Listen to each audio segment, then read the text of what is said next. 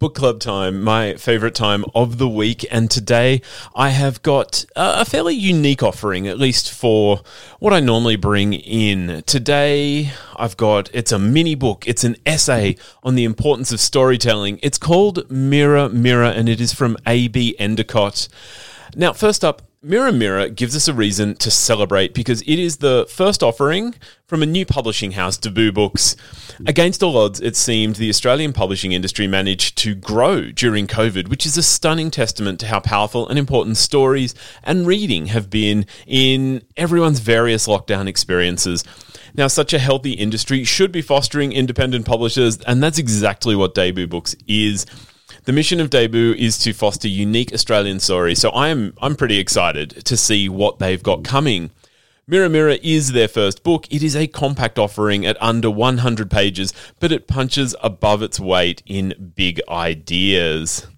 Now, the imagery of the title explores the role of stories in reflecting our society.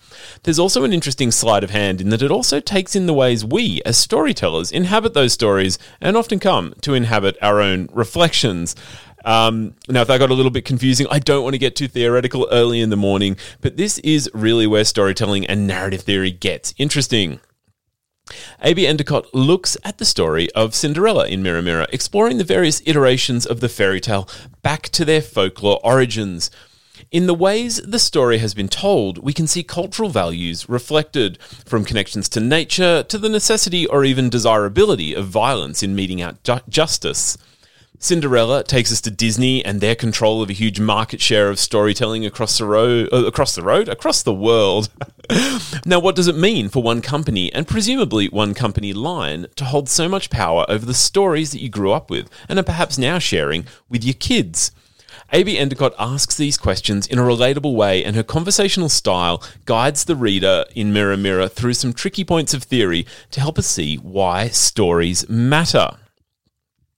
And look, I think this is an incredibly important part of reading and something that I try to actively do when I'm reading. If you'll indulge me for a sec, I want to reinforce that point about stories and the way they're being told being oh so important. So cast your mind to some of the biggest news stories in Australia at the moment.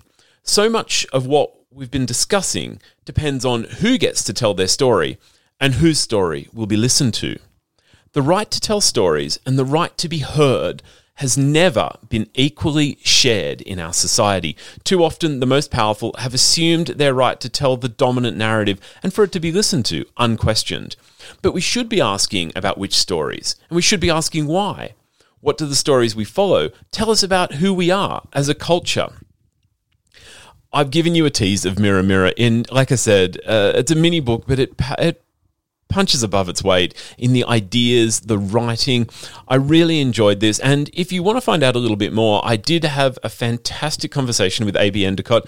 It is available on the 2SER website. Go to 2SER.com/final draft, and on the Final Draft podcast, I will be back with more book club for next week. Until then, thank you so much always for having me. I hope you have an amazing book and a happy week of reading. Bye now.